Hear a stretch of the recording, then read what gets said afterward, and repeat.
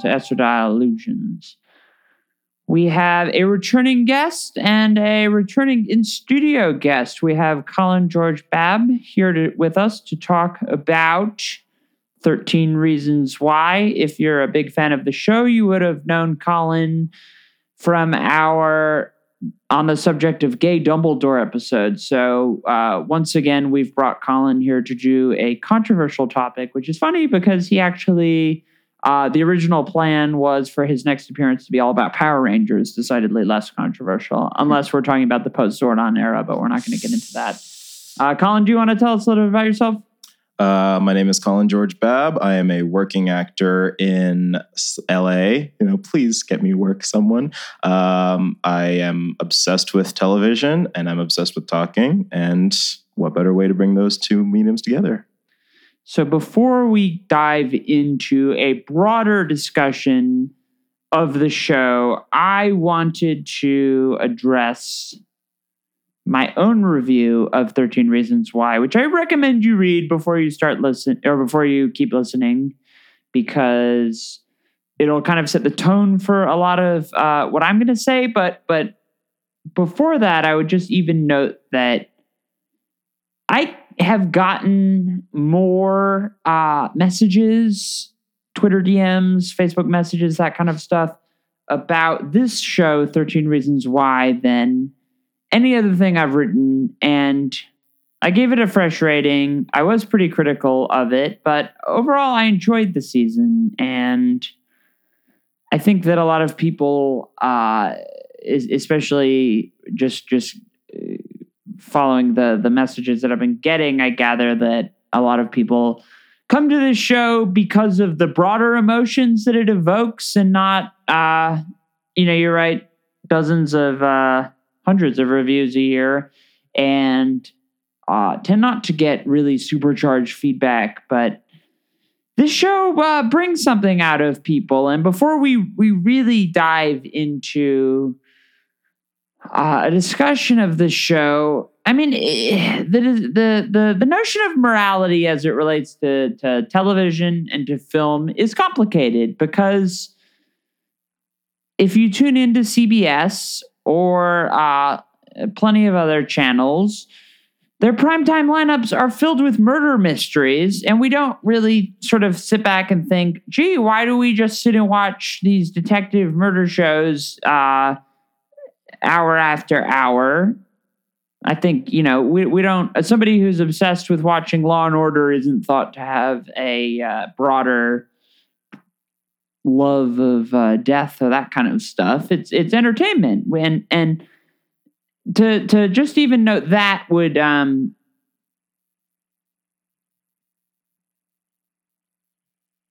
was I going? It's entertainment. And with shows like that, we can leave it at that.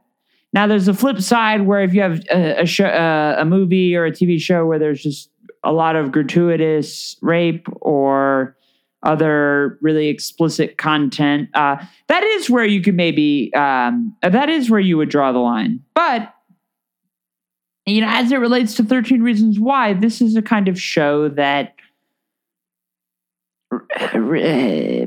does definitely, it's controversial to say the least. And that's, it's okay to have supercharged opinions.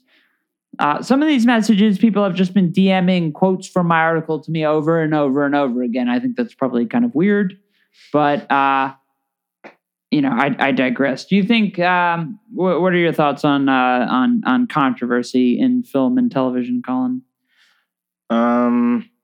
So I grew up in the same time frame as Family Guy, South Park, and so you always hear the same thing from concerned parents about, oh, this is corrupting our children, or what kind of messages are you sending to the children? Think of the children, like Helen Lovejoy. And from an early age, I was always to the point where I'm thinking, we can distinguish between, what's okay to say or what's okay to do or act on versus cartoon logic or the awful things I see people do. And then my my thought, of course, is why are you getting mad at the TV show? I mean, shouldn't you be looking inward? Like, shouldn't you take a better responsibility for the media that your children consumes? And then, because I have a lot of friends who work in healthcare and mental health. So when it comes to shows like 13 Reasons Why, the same thing I hear over and over again is the show's irresponsible portrayal of mental health, or how it deals with suicide and violence and sexual assaults. And I can see where they're coming from. So the show's not for everybody. No, and of course, the easiest thing would just be to say, don't watch it, but we wouldn't be having this conversation if that was all that people could do. So I guess I would like to, when I think of controversy, when I think of controversial TV shows, I want to figure out, why is it controversial? Why are people upset? Where is it coming from? Or do you just misunderstand the show's message or the show's ideas or the show's concepts? I think that part of why this is challenging is the show itself, with all of its disclaimers about mental health. I think the show does take some strides to project itself as something that is cognizant of the sensitive subject matter that it's tackling, which is then, the disclaimer of, go seek a crisis, manage, seek help if you're, the message, the disclaimers that it's airing at the end for people who might be experiencing troubles of their own, kind of the concern that those project does kind of contrast with the often fairly gratuitous imagery that this show has shown over 3 seasons. Somewhat more muted in the 3rd season. We didn't have a scene on the level of season 2. The Montgomery rape of season 2 being, I think, I mean, if you want to say that Bryce's actions against Hannah or Jessica in the first are, I think when people think season 1, they think the Hannah suicide scene as the most controversial. That's more controversial than Bryson. Well, it was, yeah. So that was edited, and then I have a lot of problems with season 2. This is a review of season 3, obviously, but season 2 really bothered me on both the pacing end, but when from a pacing front, but when we got to the end and that Montgomery scene, I saw that as really kind of a way for the show to try and top itself in a lot of ways, and because there's no build up to it. It comes right out of nowhere, and it really feels a little, just. Well, and the way that Montgomery had been kind of outed as the person who was going around making the threats and stuff, to see him not kind of get his due in the 2nd season, but he gets exposed, he runs away, and then to have him involved with that with Tyler, it almost seemed like the show was using that as a means to an end. And the build up to Tyler's breakdown and potentially his foiled mass shooting attempt, it felt like I could describe what it felt like. The what it boils down to is there was no build up. It was gratuitous. It was unnecessary and immensely painful to watch. And if you're somebody who just totally wanted to write the show off after that moment, I don't blame you. And if you wanted to write it off well before it, season 2 was pretty much a dumpster fire. I can't defend. I never actually reviewed the 2nd season, but I hated it. I remember watching. When season 2 came out, I stayed up through the night to watch the whole thing. And I remember I got to the last episode and it got taken down and then got put back up with its trigger warning in there. And I didn't realize that was what had happened until after it. I'm just like, wait, what happened? Is my Netflix down or no? So it's, there's that weird, I don't know if it's a self-awareness or if it was just, they're trying to cover their own ass. actions like that, and then to segue into season 3, also the beginning where we have the group, before anyone really knows what the hell happened with Tyler, the idea that their response is to make this... There's a point in dealing with Tyler, and actually it's maybe best represented with the scene with Clay, Tyler, and Tyler's parents, where they say, oh, you guys have been such great friends to Tyler and all of that. There's a line between, really trying to work with a guy like Tyler who's been through a lot, who I think kind of somewhere in between, somewhere lost in this show is the idea that Tyler did materially benefit from friendship. Human companionship did him good, but that's all set against the idea that you have Clay making Excel spreadsheets to try and play Superman. He's got like this total God complex, and that is not, it's irresponsible, sure, but it's also just really bad television. I'm not going to refute either of those statements, but I will say that it is consistent with how teen shows are written, because a lot of teen shows, the idea is the teenagers are the ones who are supposed to be solving all the problems for themselves. Like in all teen shows, the adults are useless. The adults can't be trusted. It's the teenagers who have to fix the problem or get out of these situations. And it's how you end up with all these outrageous storylines from 90210 to, oh God, what's Riverdale? That's the one that kids watch today. You see these teenagers in situations that are just like, you're thinking to yourself, at no point did anyone think to call the police or tell their parents. And the show will just say, no, we can't tell the police about this because, we'll all go down or something like this, despite the fact that none of you have, at this point, none of you are really in too steep of danger. But by not going to the police, you're just going to make things worse, which they kind of do. But, drama. Well, in this show, they did drive away with Tyler. They disposed of the guns. But I'm glad that you mentioned the whole notion of what other teen shows would do, because I think lost in a lot of this is the idea that 13 Reasons Why is a teen show. Mm-hmm. It is built from the same lineage as Beverly Hills 90210, as Dawson's Creek, as The OC, as Gossip Girl. Let's not forget Degrassi. Degrassi, sure. It's cut from that same cloth, and that is important because this show attracts a lot of controversy. Some of that's born from the fact that it's one of Netflix's top shows that is talked about, at least. Netflix doesn't release ratings, so we can assume it's a high earner for them. Well, even the whole notion of earning is also complicated for Netflix because it's a subscription-based service. But their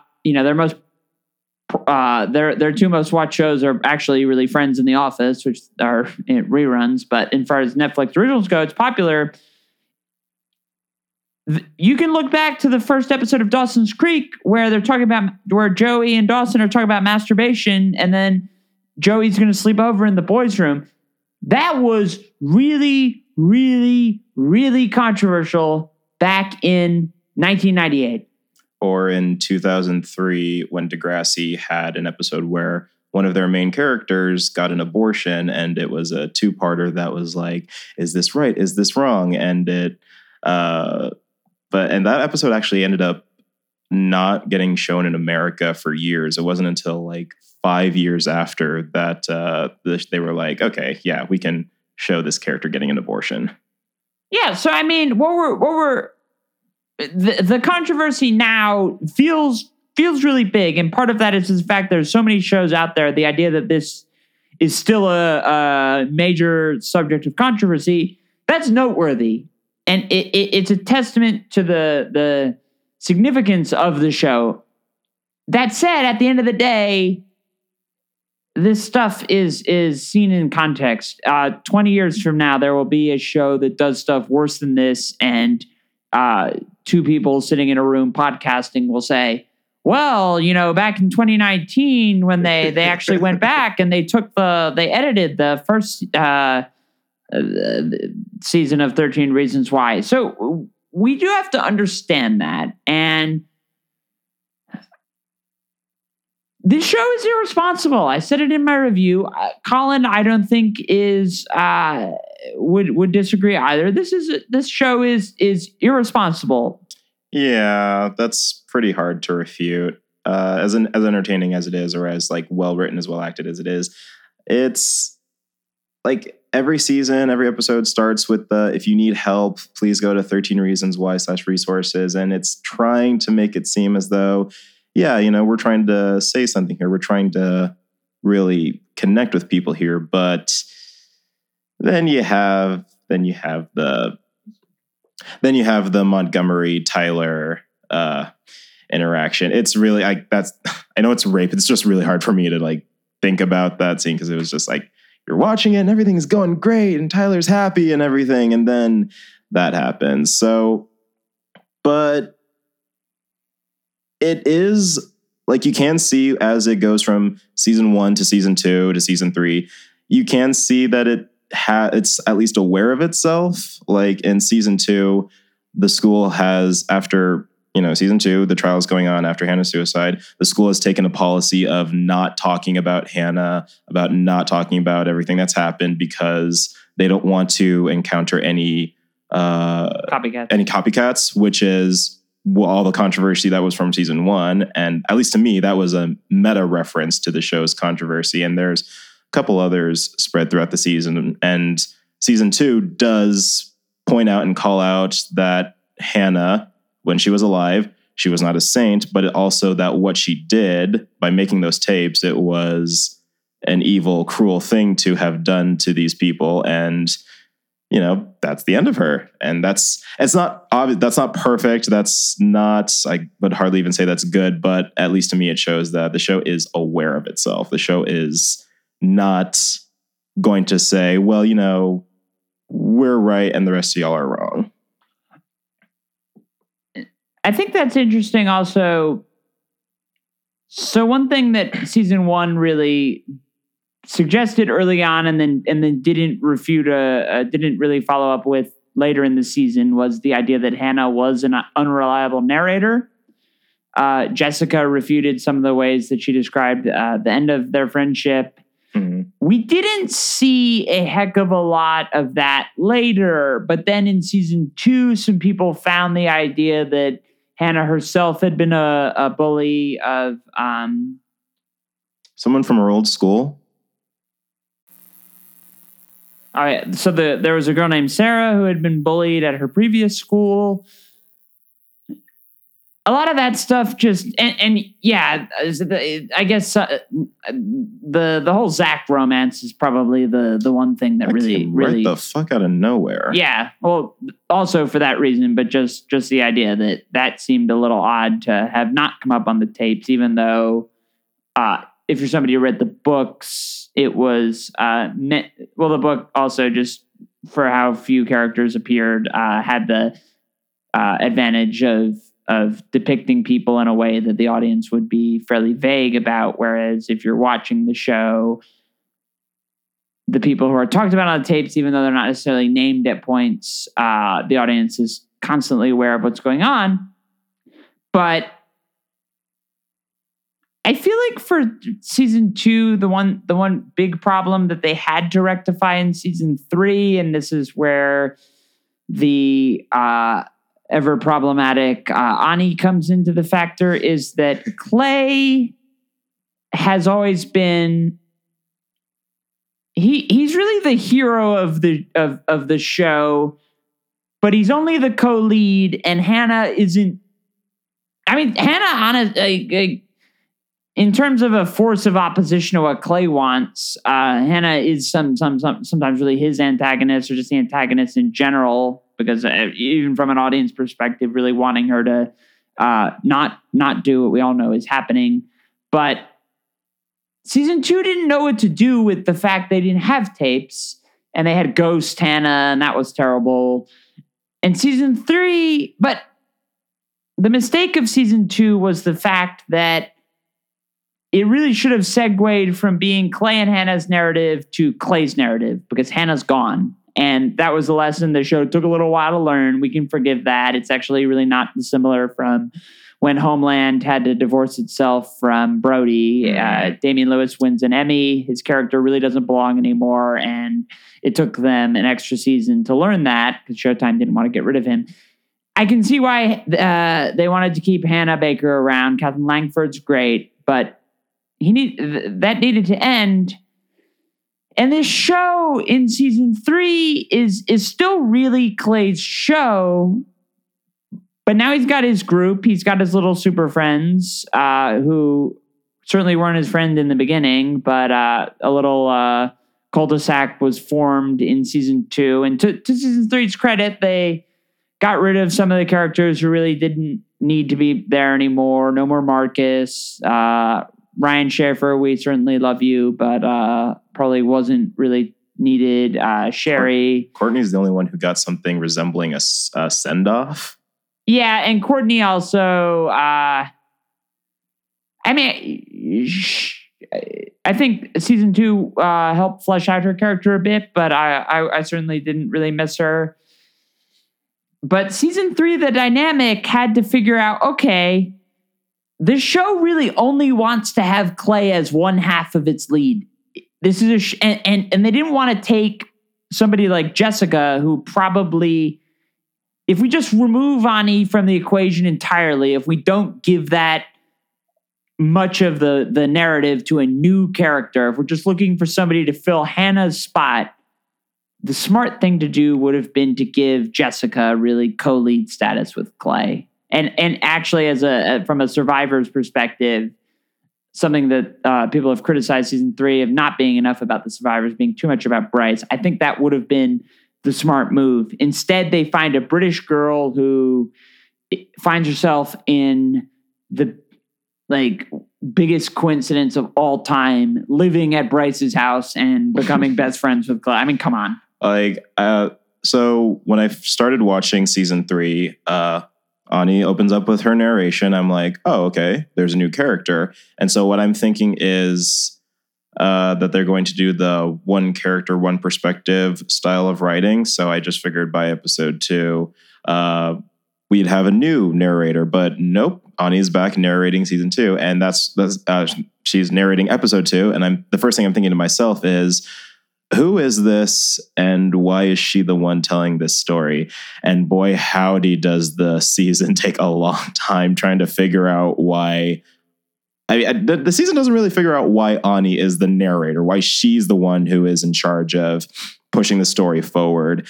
And they miss especially as they get to the end where Alex's father starts to realize that his son is, and if you watch his expressions in his talk with Ani, I had figured out that Alex had killed Bryce well before it was revealed, because, and I guess well before, I mean like an episode or 2, because of the structure of the narration, which just sounded so over the top and overly dramatic. Shout out to Sheriff Standall. He's the real MVP of the season for putting up with listening to her entire spiel about this. Like, at no point did he think to cut her off or even try to. He just listened to this whole thing. And I'm just like, how did you not get bored at some point?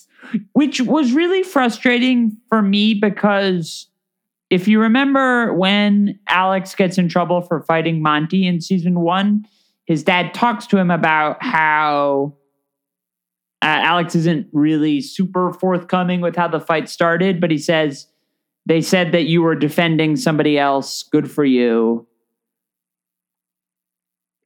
That whole situation could have been really translated into the Bryce situation. And maybe it wouldn't be super perfect, because you get the sense that maybe Alex was letting Bryce drown out of.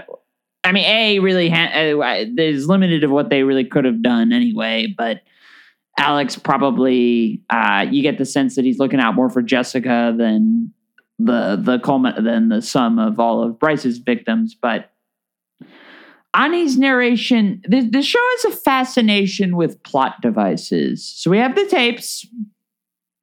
Okay, those make sense. Then season 2 kind of had the Polaroids, but they didn't show up nearly as frequently. Well, the season 2 real plot device was who was testifying on each day. Oh, that's right. And not to dwell too much on season 2, but it was a tremendous mistake to drag that trial out because everybody knew what the hell was going to happen. It was stupid. Season 1 wasn't building to a trial. The trial was there. I think if you did end season 1, I was one of the few people who really thought that a season 2 was warranted, but just from the perspective of they introduced so many of these great characters. There was a lot that they could do with these people. I just think that a 13-episode court trial of a thing where the school is... The whole point of the tapes was it wasn't really the school that did this. The school wasn't really at fault. These individuals were at fault, and Kevin Porter is really the only one who's the direct link to the school. And the trial wasn't even built for his kind of redemption. He kind of got that on his own. He also didn't need to come back. No, and neither did Olivia Baker. I mean, I like both of I like both Kate Walsh and Derek Luke. They're both fantastic actors, and it was fun to see them back. But bringing back Derek Luke was kind of pointless. I'll admit that, but I do think that bringing back Kate Walsh was nice, but it was really just more for the advancement of Bryce's character. Which now that are we there yet? Are we at that point? Yeah. Well, just to finish the point on plot devices, because the problem with podcasts is you try to make a 3-point thing and you follow the rabbit hole of the first point and then you never come back. Yeah. The third season decided to kind of its big plot device were the suspects, and it's not totally perfect. Like the episode where I forget the actor's name, but Bryce's dad, when he comes back, he's not really the subject of that episode. The suspect is not always the subject. It's not perfect, but this show has a lot of assets from its cast. And if you're listening to this to try to figure out why I gave this a positive review, probably listening to all my critiques and saying, gee, maybe she should have given it a worse review, but this is critical stuff that's important. This cast is absolutely phenomenal. Well, the brilliant, some of the most brilliant young actors. Devin Druid, who plays Tyler. Holy crap! I'm like the scene where he is confessing to Clay what Monty did to him the year before was so good. He gets all these subtleties that you didn't know were there until he showed them to you. And I remember thinking to myself, this is so good, but it is going to be so impossible to make an Emmy clip out of.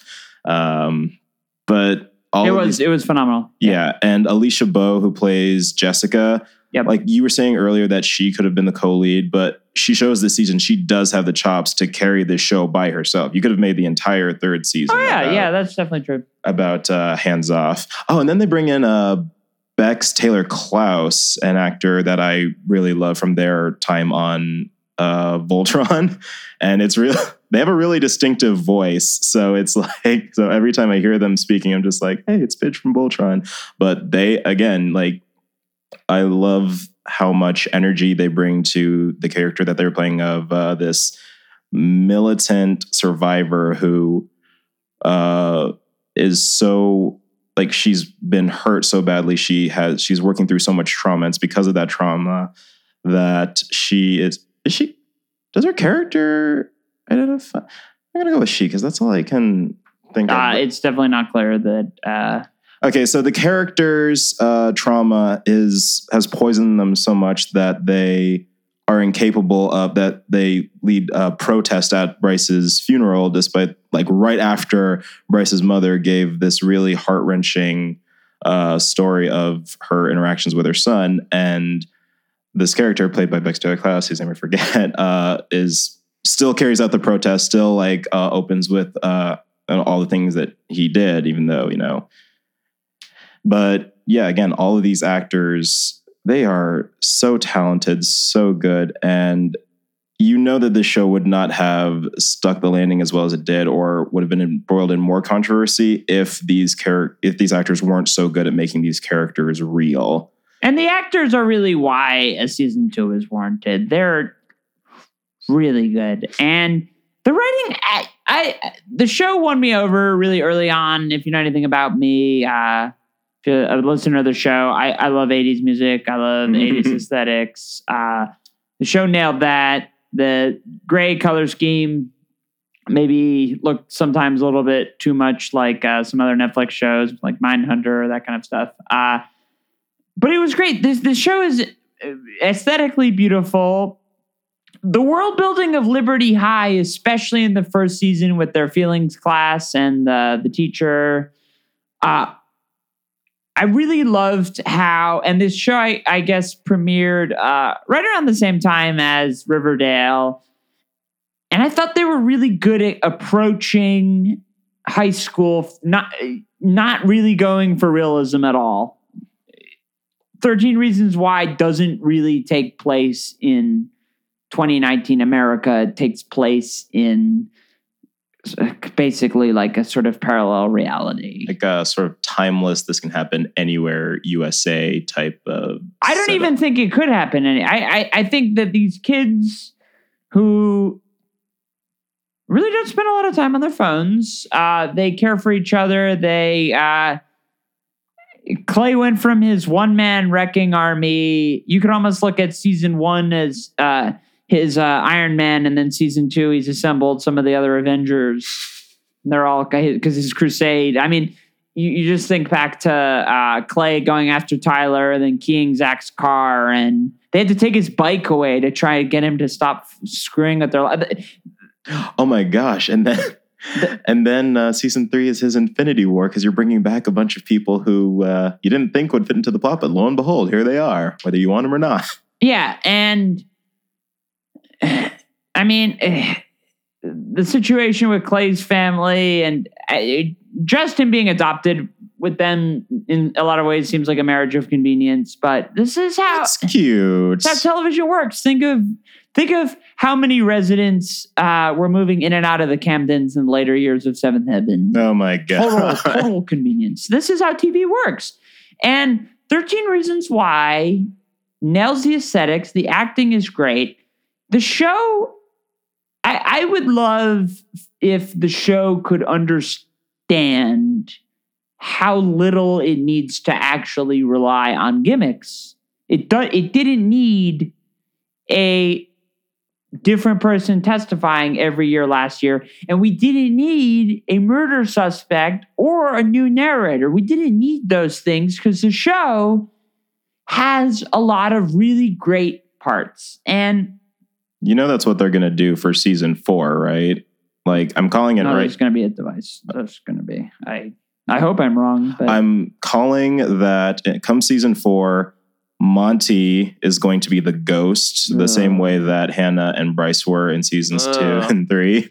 And we're going to find out about his backstory, and we're going to see his relationship with Winston, which... Colin and I do not really see eye to eye on the Winston Monty thing. I am that. So I sarcastically, sarcasm with a grain of truth, brought up how the Monty Winston scenes were pivotal moments of the gay rights movement because Winston bottomed for Monty on a teen show. Which I was joking that, like, because, you know, obviously Monty has been nothing but this repugnant, irredeemable character for the past 3 years. And then we give him this humanizing closet case story, which, I mean, you can, like, if you're joking with yourself, you can be like, part of me, when in season 1, I was thinking, oh yeah, no, he's totally gay. But that was sort of a joke to myself. And then season 3, he's in the closet. But I will say this, again, it showed a teen show showed a guy bottoming for another guy. That's something that I've never seen on any other teen show before. But no, there's that's just me calling what's going to happen in season 4 is that Monty is going to be the ghost. We're going to find out about him, and they will find some gimmick to keep it going because, like you said, that's what they do. But I could be wrong. I'd be happy to be wrong. Sorry, Timothy Granaderos. I'm sure you're a very talented actor, but for fuck's sake, you play an awful character. Yeah, I wasn't a huge fan of. I guess I feel bad for Winston in his first appearance, but by the end of it, we're really past at least we should be past the storyline that so many gay characters get of a guy in the closet beats the shit out of this guy and then they have great sex, but then he beats them more because he's scared to come out. I'm just like, I've known plenty of guys who were so deeply in the closet that were awful to me when I was out and they weren't. And I did not engage in a relationship with them. Even when I found out they were gay afterwards, I was still like, that doesn't change what you did. You still were an asshole. And I won't forget what you did. It's like, I can forgive you for your confusion. And like, I'm glad that you're out and everything, but why does that happen in every storyline involving It's ridiculous. Yeah, it's ridiculous. There's no doubt about that. And actually, that's a good place to pivot to. It's a testament to the show's power that part of me kind of likes Bryce. When I was watching, I felt really uncomfortable by how much I was feeling for Bryce. That's a good thing. I mean, that's a testament. I don't think that. Colin just said it apprehensively. I certainly am not. Bryce sucks. Bryce is a piece of shit. Yes. Bryce. You even saw it in some of the actions in season 1 where, well, we didn't really know it at the time when you're first watching, but Bryce isn't involved with the scheming. That's because he doesn't know about it. And they didn't really cue him in. But he's a monster who is a lot of monsters have this trait. Bryce is fairly charming. Yeah, and he's like part of the cynical part of me likes to think that because they could have just sent Bryce away to his new school and we wouldn't see him in season 3 at all. But the cynical part of me thinks that Justin Prentice, the actor who plays Bryce, is actually a very nice, very personable human being in real life. And so I imagine that, hey, the guy's got to work after this show. So that might be where some of Bryce's sympathetic storyline comes from. But yeah, I think that's... but at the same... But it's not like... It doesn't feel that way when you're watching it. Like, you do see Bryce in this beautiful scene where he's in this yoga studio with his mom. You do see the weight of everything that he's done and all the people he's hurt coming down on him, and you do feel for him, and you see his awful home life, his very just to stay on the yoga studio for a second. Okay. I'm a certified yoga teacher. I've spent 200 hours alone for just to get certified in a yoga studio, but I've spent a hell of a lot more time than that. Even if you take the most generous interpretation of how tone deaf Bryce's mother is as to who her son is. Mm. If you're opening up a new studio, there's no way you wouldn't have yoga studios. Plenty of people use the term safe space as a joke. Yoga studios are all by definition supposed to be those kind of, that's just like an unwritten rule that everybody knows. And I'm looking at Bryce in the studio while there's a class going on and there's people mingling out, like right outside the class. That's another huge faux pas. If you have a setup like that, you don't create a situation where people are just mingling while a class is going on. but you don't have your rapist son come to your studio as an open. Like, not even the most tone deaf mother would have done that. Just that's an aside. But anyway, you were saying. You can edit this out, but my ignorance of that didn't occur until just now. I was thinking to myself, like, oh shit, you're right. But it's something I my partner Tara and I were watching at the. This is utterly ridiculous. You do. So we see his awful home life. We see his relationship with his parents is not good. His relationship with his mother is not great, but it's not as bad as it could be, and we do see he makes that tape, which I have mixed feelings about. Not the tape itself, but just why did you decided to make a tape despite knowing all of this? You didn't think that wasn't, but then I remember, no, he's Bryce. He's never been forced to really confront the awful or inappropriate things that he does. So that's within his character. And he's so when I'm watching this, I was asking a lot of my friends, is there, I even asked you, is there redemption for Bryce Walker? And you said no, but he's not, it's something that doesn't paint him as, he has good in him. He had the potential for good, but it doesn't undo what he did. He's still beyond redemption, which that's okay, fair.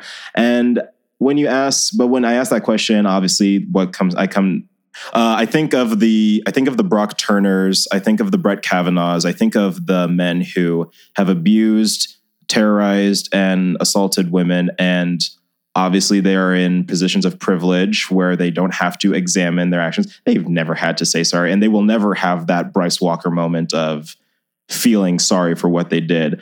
But I was asking myself, but what if they did?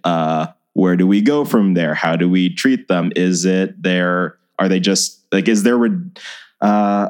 redemption having to wear the red R on their chest for the rest of their life? And you said that, yes, that's all they can do, and that's all they'll get. That's something that the Me Too movement is currently grappling with, as some of the celebrities who were brought down in phase one of the Me Too cinematic universe was some of them are coming back, and that it's not.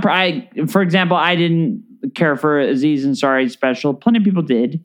But he's a good example, especially no matter how you feel over the Babe.net situation. There's certainly a lot of perfectly valid positions to take. I personally tend to take the position that this is a guy who was trading on what a woke feminist he was, and then ended up doing a lot of stuff that totally contradicted that. Just as an aside, there is going to be redemptive considerations given to the Brock Turners of the in a broad sense, not him specifically, into the Bryce Walkers of the world. People like that are going to re-enter society. That idea exists independent of whether any of us want it to or not. Plenty of us don't want. I don't want it to.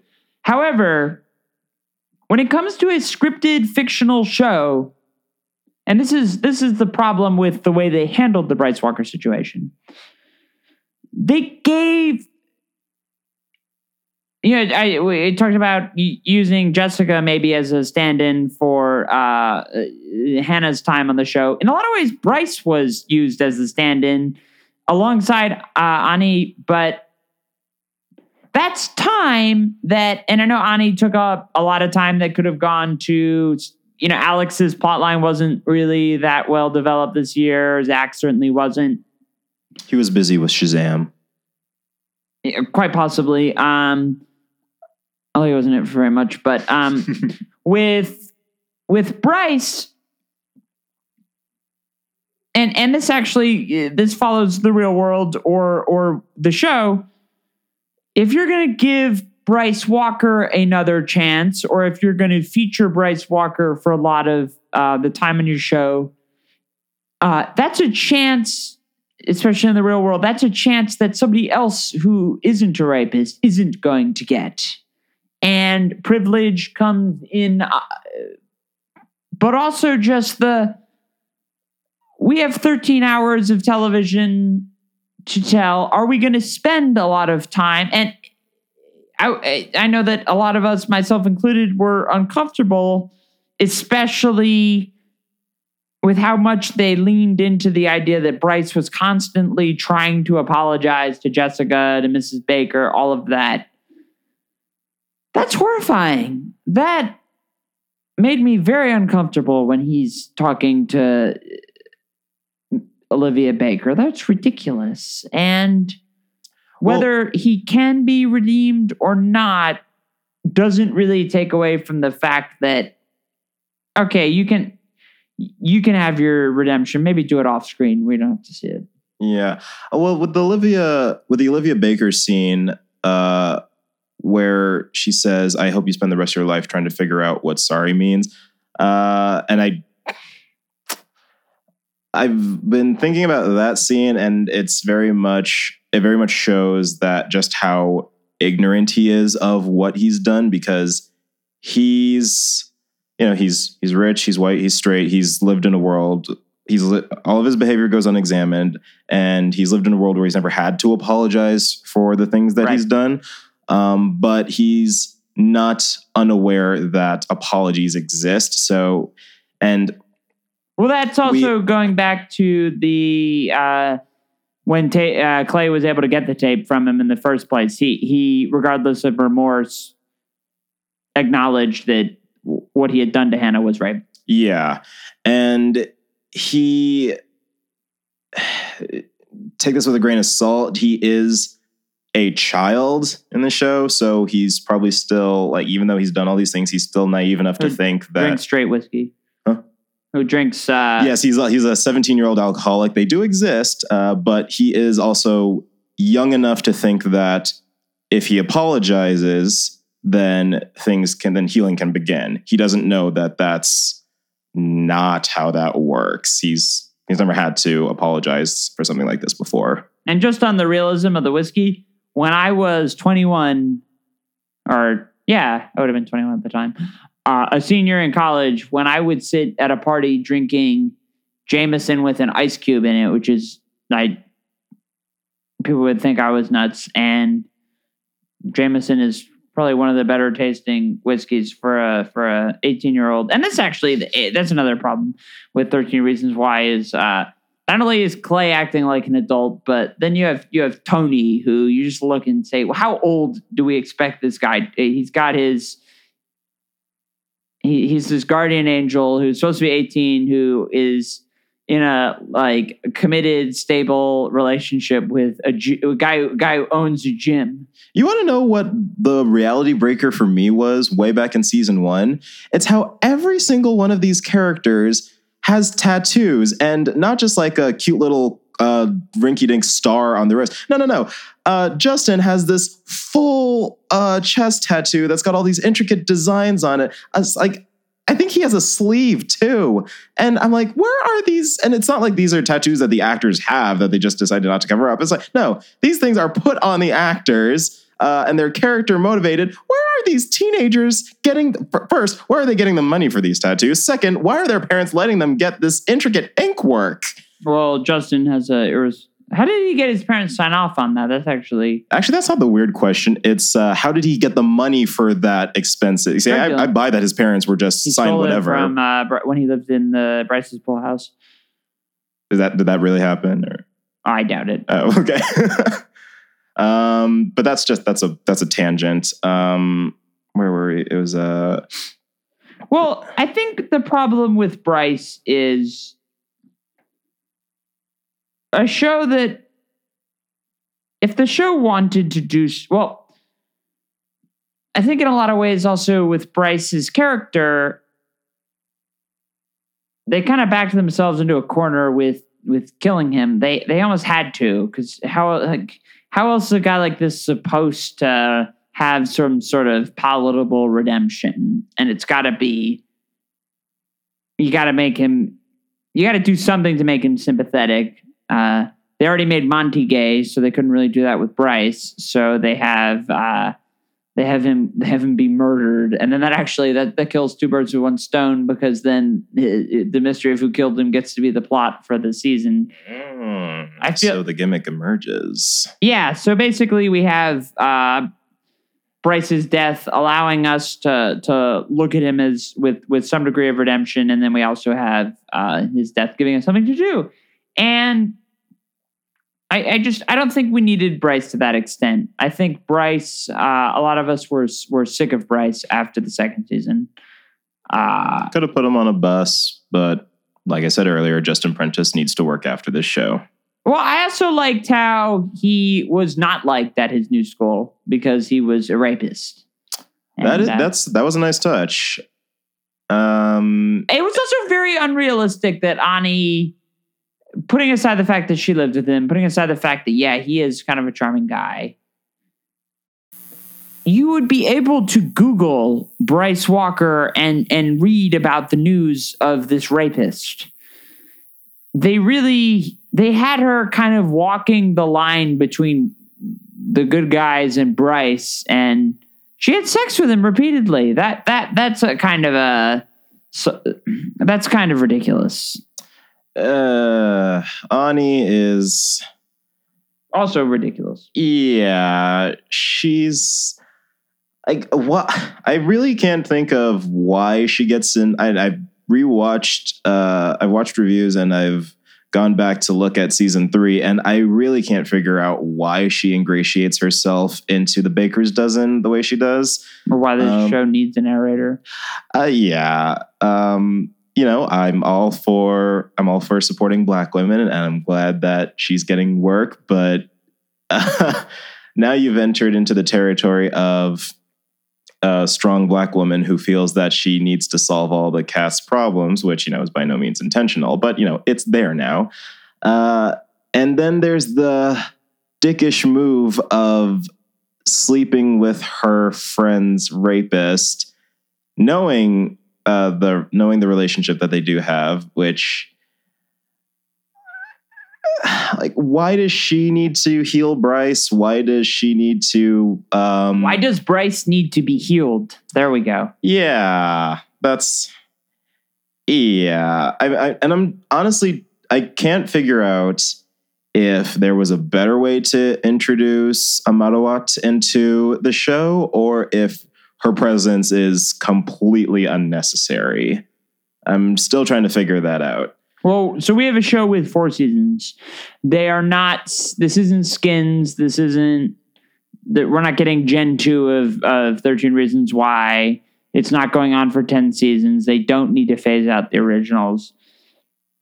This is a show that really should tell 4 seasons of storytelling of the core. They slimmed down the original cast by a bit. They should have stuck to it. This is a good cast. This cast didn't really get enough time to show. Tyler got his moments. Justin got a couple. Jessica got a lot, her fair share. I guess maybe without Sherry, without Courtney, 2 characters who really didn't need to continue. The show was kind of desperate for another, well, especially without Hannah. The show did need another female character, and they didn't want Chloe to be. I mean, the show, it showed it can work by economizing its cast. It showed that it can work without Hannah. So I'm trying to think, would it have been cheap if, and you brought up Skins, and I remember thinking at the end of season 2, wouldn't it be interesting if after season 2, season 3 focused on, because we always hear, like, we were in season 2, they mentioned copycats. So why not for season 3? Why not introduce a new group of kids? Someone had heard about Hannah Baker's story and decided to imitate or do their own list of tapes in a similar way, or we could just see the far-reaching ramifications of what she did, and maybe you could have introduced Ani that way, but then you'd lose the original cast. I don't know how that. Yeah, I don't think retreading back to the tapes, and actually, not only did the show prove that it could go on with Hannah, it also proved that Hannah wasn't going to be a lingering force of the show,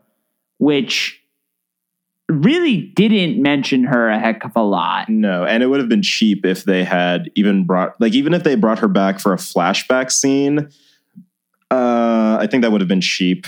Well, they even, Ani was shown to not know a heck of a lot about the tapes, and they even say that, and yet there wasn't a moment where they sat her down and listened to them. Bryce did get that moment. They walked that line really well. The problem is they let season 3 prove they let Hannah go. What they should have done is let Bryce go also. Yeah, like I said, he could have just got on a bus to his new school and gone on from there. Because you mentioned when we were talking about this at an earlier point that either season 2 or 3 should have focused on the healing process. So would that have been like more time with hands off and seeing how, because there's a lot of story potential there that we really only scraped. We only got I'd say about 25% of the story potential that Hands Off could have provided with its protests, or with how this movement straddles the line between, like, where is the line between just chaos or destruction and using your pain as justification for it, or actually trying to change the school's very, very deep rape culture. So if I had redone season 2, I would have had the trial go basically less than half of the first season, less than half of the second season, and then spent the rest of that time not only building towards something more substantive in season 3, but also giving a lot of individual healing. They could probably do the Hands Off still in the 3rd season and have their murder mystery or whatnot, but they were treading water through most of season 2 because of the stupid trial. And I guess I would have liked more time in season 3, because they end season 2 with running away from from foiling a mass shooting, and really a powerful cliffhanger. Maybe a bit of an eye roll, but certainly in terms of what's going to happen next, definitely leaving you wondering. And something that I do like from the trial for season 2, though, is I forget if it's at the end of the trial or at the end of the season, there's this scene where you have all these female characters throughout the season. So you have Olivia Baker, you have Jessica, you have Clay's mom, I think, where they're looking right at the camera and they're talking about the first time that they were sexually assaulted or sexualized, and they're telling the story. And what's really interesting about it is that the way that it's shot is that you can't really tell if it's the actor breaking the fourth wall or if it's the character they're playing and it was scripted. But I really liked that moment. I thought that was really powerful. But yeah, there's something about this show that just really works I think it is one of the all-time great teen shows, and I think it works. I think it crawls into that accolade by token of how unique it is, and the aesthetics that it runs, and the strength of its lead performances, and the fact that we can have these. It's a real pinnacle of the television from this era that we have these morally great characters that we're rooting for, that we're rooting against, or that we can have these lengthy conversations about, especially for a teen show, because up until very recently, even Degrassi was on for about 20 years, but even then Isn't it still on? No, it sadly it got canceled, and they didn't even get a proper finale. Oh, that's right. It was on for 20 years, and it'll be back. It probably, of course, it started in the 70s. Of course, it's going to be back. Yeah, that's why I was like, wait, it's gone. But still, those characters, or the characters from 90210 or Dawson's Creek, they're still very one note. Or often the issues that they would talk about come off as morality plays, where we find out where we're presented with a real teen situation, and the real teen goes through this situation, but then the problem is solved.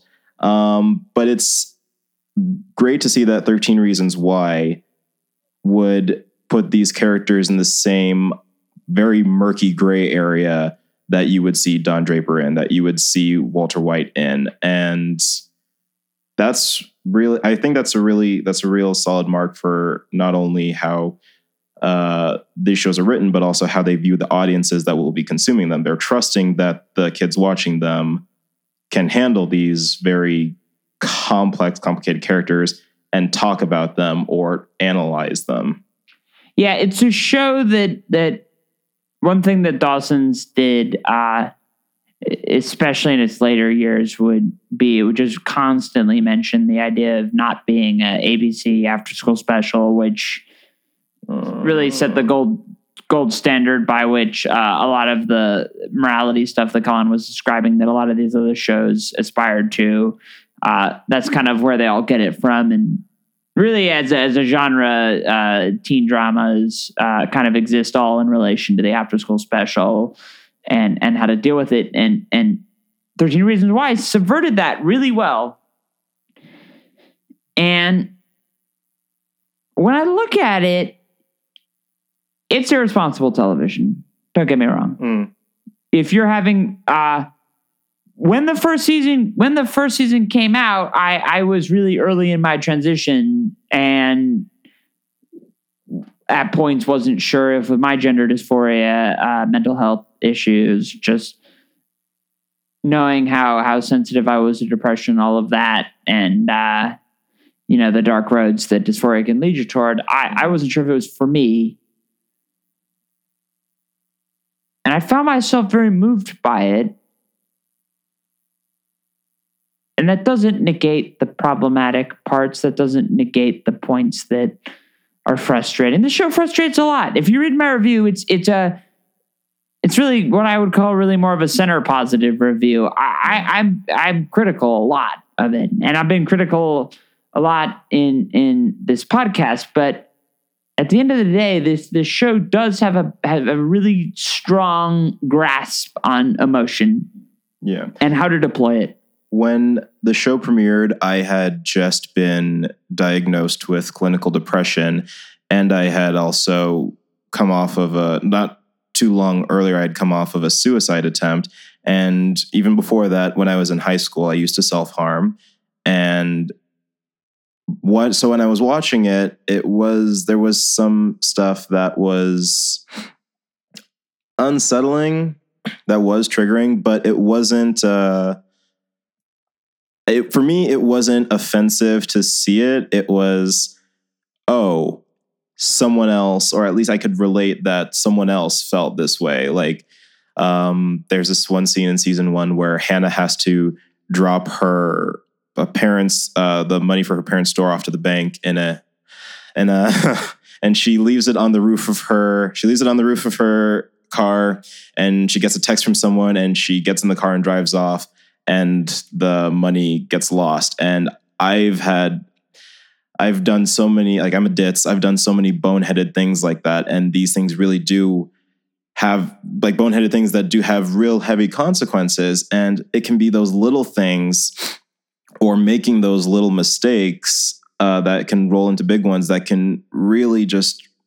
bring you down and really just put you in a really dark place. Because I've thought to myself, you're so fucking stupid, or how could you do something like that? Or literally no one else would do that. But to see that she was in that same spot, it was something that I could relate to. And I could see that I could see that mistakes do get made, and they don't have to. They don't have to define you, or they don't have to carry on. I still make mistakes like that, and it still hurts, but I know that I'm not the only person who does, and that everyone has something like that on their record, no matter how big or how small. And that show, I mean, obviously not every person is going to, there are still issues I do have with the show. And you're under no one is under any obligation to relate to the show in that way or in any way. But I think that a lot of the show's irresponsibility might come from, one, from its desire to be edgy, but two, might come from growing pains, because what exactly can you show in relation to teenagers? How exactly can you deal with it? And like the show yourself, can you make mistakes and learn from them and go and grow from them, I guess. This show is a polarizing show. It's why my inbox is flooded with bizarre messages or people. If you're somebody who just messages people who write articles, it helps if you haven't watched the material that you're critiquing their review of. Just don't even say that. Because it's just like... Well, at that point, you just want to sound cool. You want to sound edgy. I have people who come into my inbox upset about it who didn't watch season 3. And it's...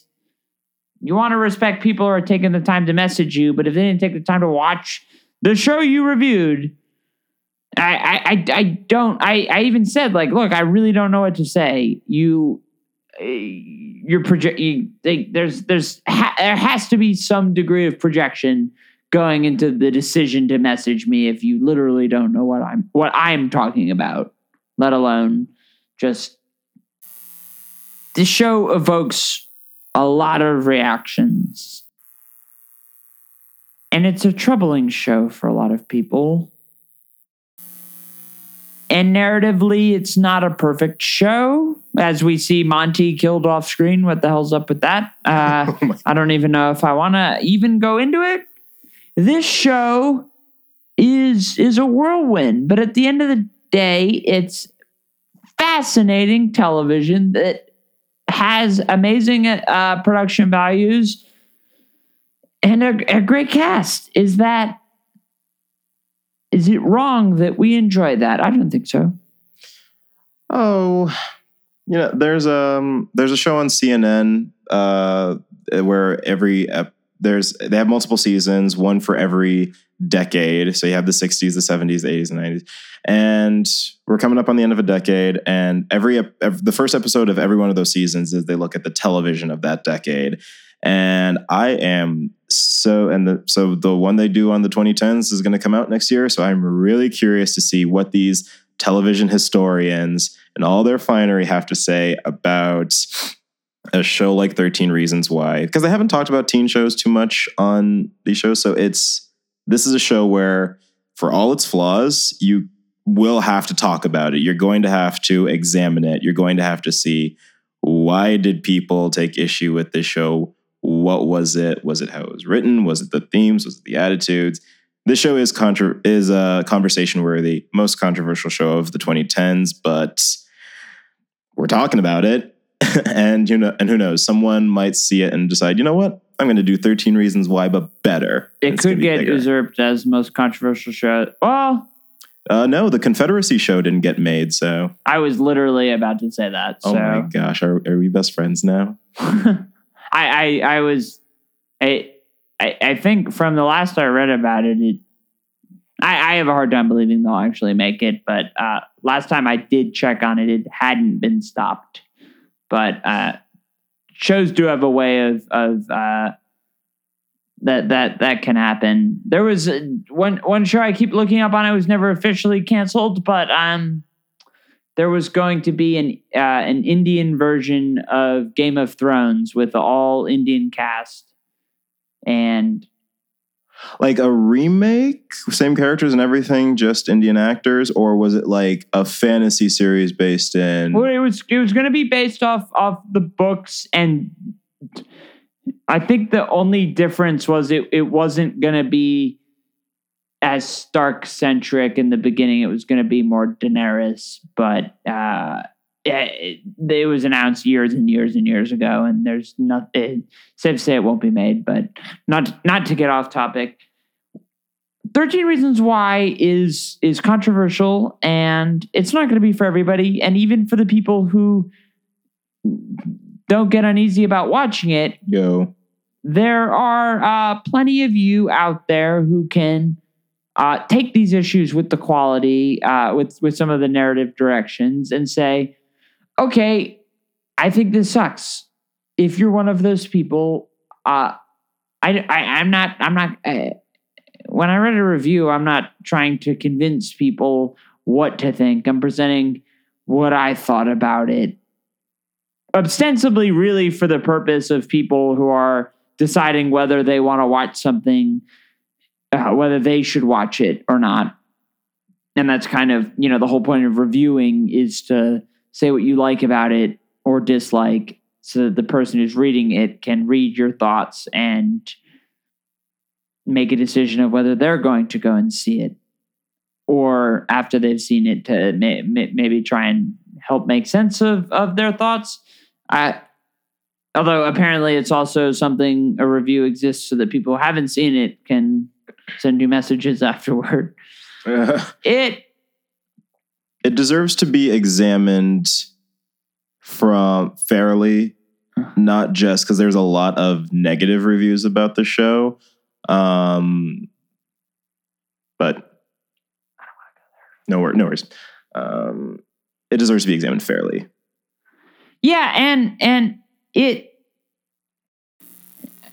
I think if you're gonna approach 13 Reasons Why of this is bad because it's dangerous, that's a can of worms that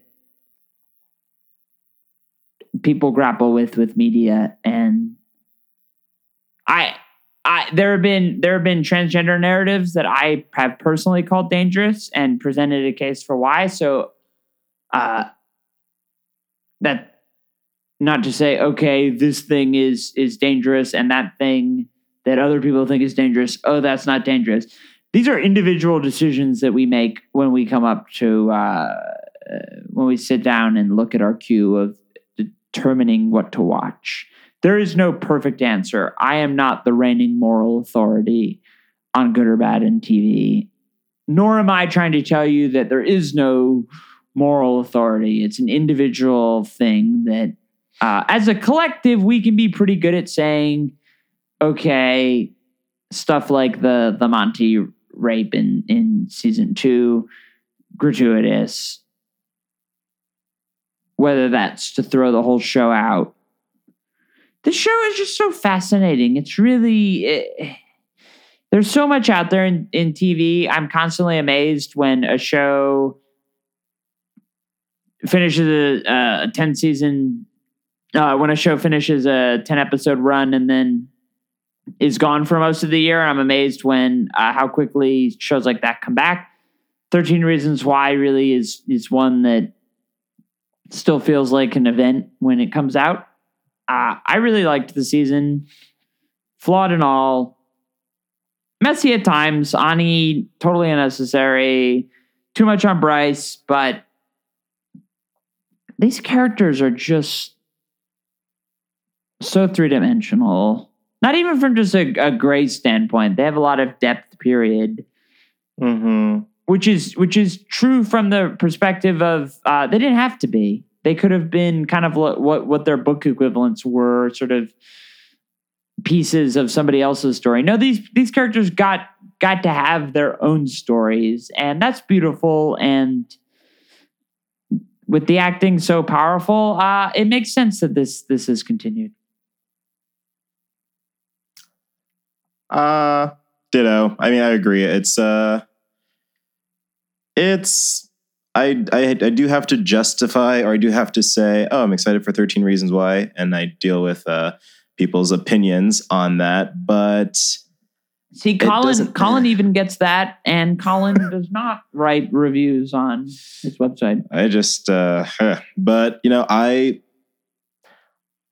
do love the show. I binged all 3 seasons in the span of a day, which is a nice way of saying I lost. What's 13 times 3? Anyway, I lost a great span of time on these shows, but you know, I do like it. I am invested in these characters, and I like to think that the show is making efforts to grow and expand these characters and their stories. And like you said, they're very 3-dimensional.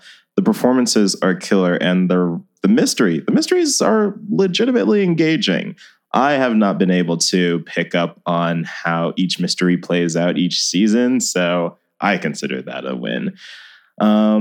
It does. The rewatchability factor is high on this, and I think I returned to the first season of 13 Reasons Why like 4 or 5 months after I'd seen it, which is just for context of somebody like me who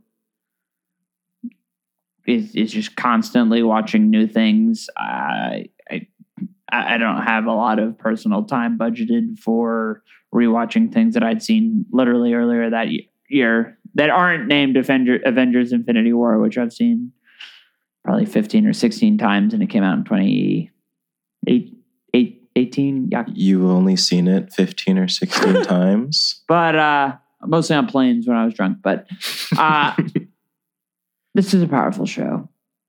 And flawed shows can still get good reviews that are still critical. Yeah. It's not for everyone. But it's definitely something special. I think it's something special. It is definitely. It's amazing in this crowded TV landscape when we find shows that really are unique and stand out. And I mean, we're blessed to have so many shows that really do kind of push the needle and challenge the status quo. And 13 Reasons Why there aren't a lot of water cooler shows left in this sort of splintered dynamic, this splintered landscape. So it's something, and usually it's more often than not it's something pretty good. I know that I'm going to be watching season 4, and I'm going to be sad to see all these characters go. I mean, who are we kidding? There's probably going to be a Netflix reunion special in a year or two, but for the time being, I'm excited to see how they bring this all to a close, and I'll miss it. I will too, and it's hard to look at something like that as fully bad. Besides season 2, people say, "Oh, did we need another season of this?" Well, probably not. That's also just a complicated. We didn't need 8 seasons of Dexter. We haven't needed 20 seasons of Law and Order SVU. We didn't need 20. If you want to be super technical, 30 plus seasons of Degrassi. Right. Need television has no use for the word need. I mean, not to, as we wrap up, not to get too technical. I don't think this season needed 13 episodes. No, it needed 26.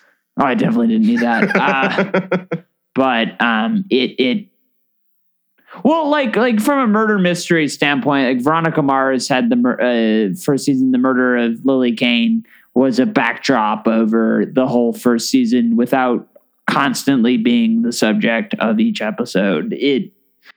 There's a reason we did a podcast episode on that. And with that, I think that's probably a good place to wrap, unless you have any final thoughts, Colin. No, not really. I mean, I'm grateful that you invited me on. I loved talking about it. I love talking about this show, and I'm so glad that we could get together and talk about our feelings about it. Thank you for having me on.